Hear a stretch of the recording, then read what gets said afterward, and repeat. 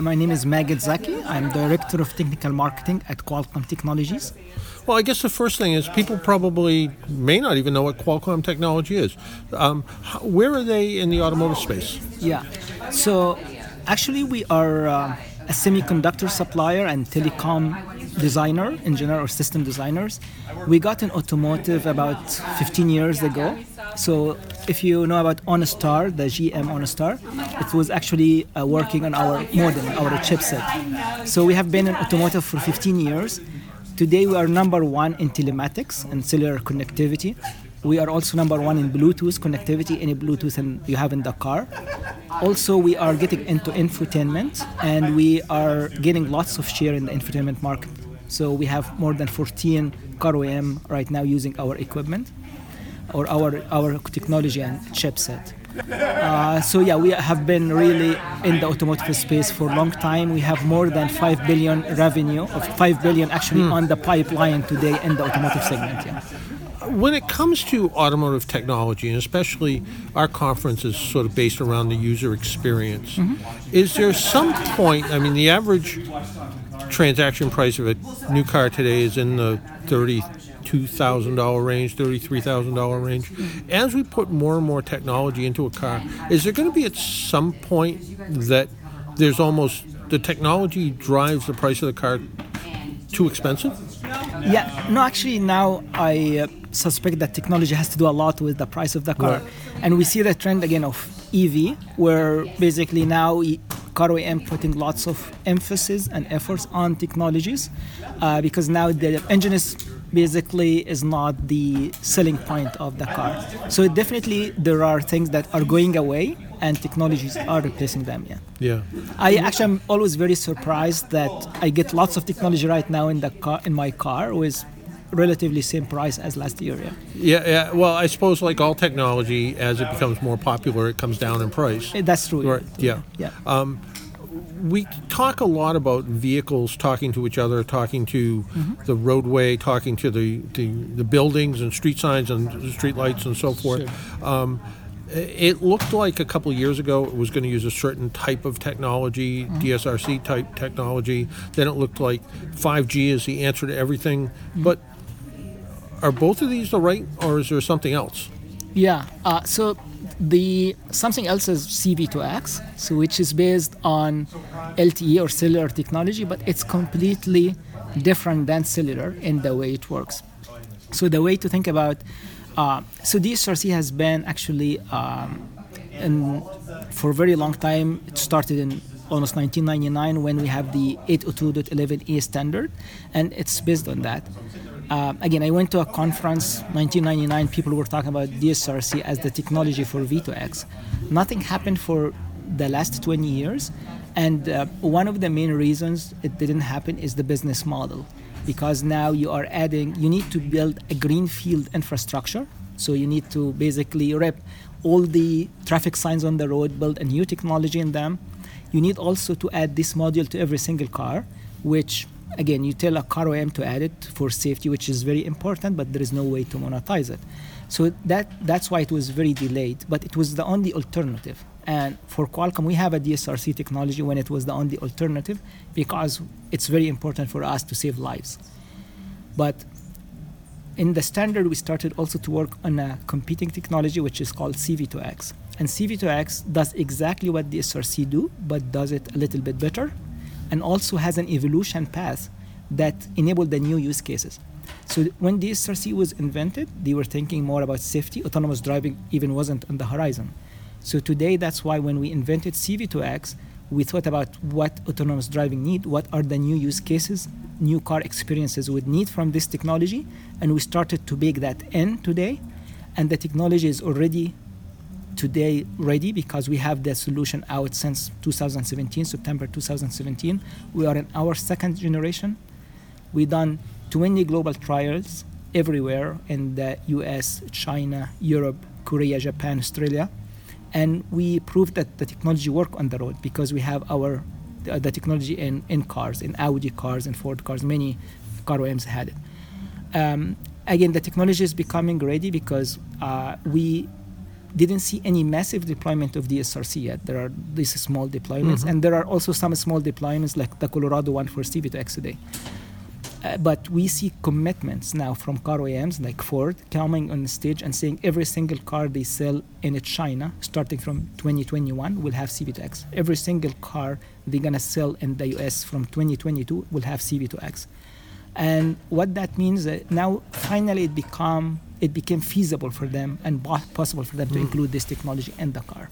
When you look at technology and you really have to future plan it, you have to know where it's going to be and when it's. I always think about the person who just bought the new computer at the computer store and they're all happy, and as they're driving home they see a sign for the next model. Yeah. And it seems like there's a little bit of that with this type of technology, that it started off, this was what it was going to be, but I hadn't realized it started off so long ago. DSRC started so long ago. Yeah, so the main thing about technology is how to basically have an evolution path to it that is backward compatible. So here is the example. So say this coming Christmas, we all had basically bought new cars, and all of them have CV2X, the version we have today. And then you think, okay, maybe 5 years from now you will buy the new version. I'm not lucky enough. My wife will not allow me to do it. So basically you have the new car, also with CV2X technology, but you have the newer version. Your newer version will be able to do more things than my car, but will be able also to do the same things that my car can do. So you can always talk to my car for safety application, but maybe there is advanced use case that only your car support and the new cars will support. And it keep progressing, but as it progresses, it's always backward compatible. So the technology in my car doesn't become obsolete in any way. So I don't have to worry about my VHF tapes not playing my beta tape player. No, that's what you shouldn't. Yeah.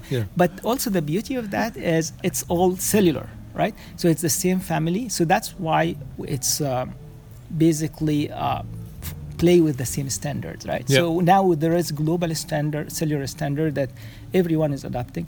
There is very big ecosystem behind it, right? So there is always innovations, but also people think about all this backward compatibility.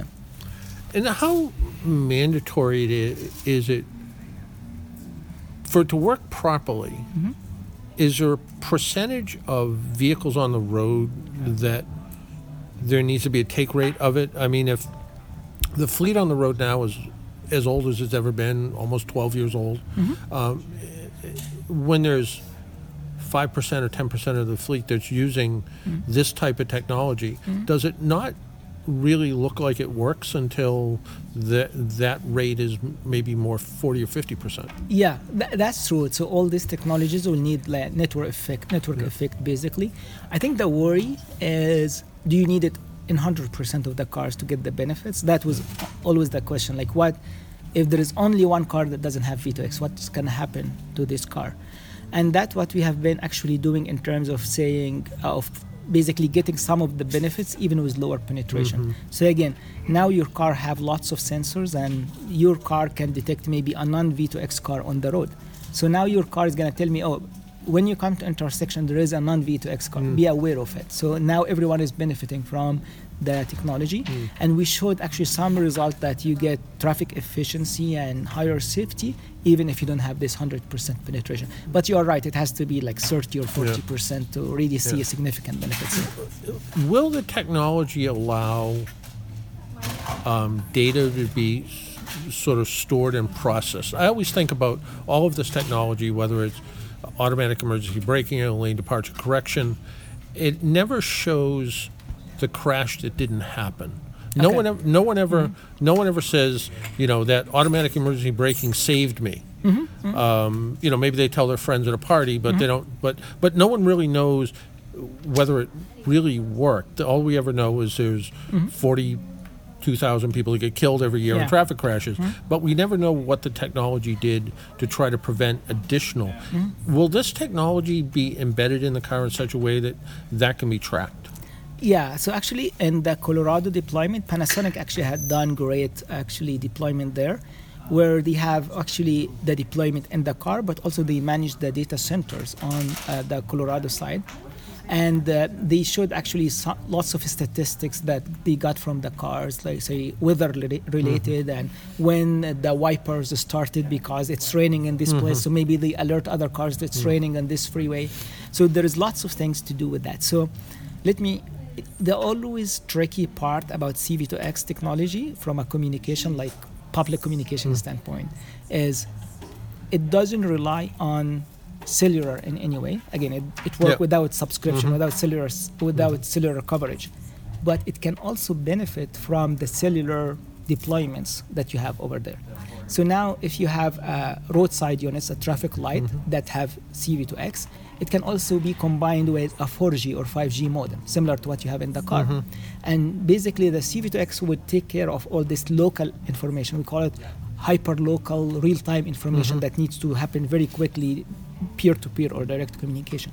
But because it all go in the same RSU or traffic signal, you can take all this information and backhaul it to the cloud through a 4G or 5G modem, and you get the benefit of that. It doesn't need it, but that actually enhance the ways that you can use data and monetize it and many other things. Well, one final question. You said monetize it. Yeah. Is at any point, is this going to be a marketing type tool as well when, as it's truly integrated into the car, I tag a song on the radio and next thing I know I get an offer to buy discount tickets? Yeah, no, it will not. It will not? It will not, No. yeah, because again, it used the ITS 5.9 gigahertz, which is only for it's more for safety application. Okay. So, but say now if there is an operator or a city that would like to use this data that you collected from the car, this is the way that they're going to use it. So maybe monetizing is not the right way, but you can make use of the data for city. So in terms of economical benefits, you can take traffic efficiency, more productivity, all these things. Yeah. Is the communication bidirectional? In other words, if there was a flood and could information be pushed to the car to tell you how to get safely out of town? Yes, definitely. Yeah, because now that, say, the case of traffic light and car, we'll take that as an example. So my car will send the information to the traffic light close to me, and then maybe traffic light will share that with all their peers traffic light, and then traffic lights we can send to the cars telling them, okay, this is what's happening in the other neighborhood or few miles away. So it's bi-directional. Technically, for the current release of the technology, it works similar, exactly like DSRC in terms of its broadcast technology. And broadcast meaning, as I am driving the car, my car is actually telling and this can be configurable, every few milliseconds, here is what I'm doing. Here I'm braking, I'm turning left, and everyone around me hears me, but everyone is talking to. When we develop the next release of the technology, we will still support that, but we'll have also the option that you can create your own group that you want to talk to only. So a very nice use case that we showed at CES last year is Audi and Ford and Ducati, which is a motorbike company. They done a demo where they all used the C-V2X and they coordinated with each other at a traffic at an all-way stop sign. So now I'm gonna tell the Audi car it's your turn next. So all of them, they run the same algorithm, and then they agree with each other. They form a group and they agree with each other. So that's what's coming in the next release. Also, we have the option that only my car talk to your car, which you call unicast. So this way, if I want to send you what I'm seeing on the road or my intention because it's only relevant to you, I can still do that. Yeah. So again, that's what the beauty of this technology. You always have the opportunity to add more things to it. Yeah. Amazing technology, and it seems like truly the future is here now. Great. Yeah, all right. Thank you for your time.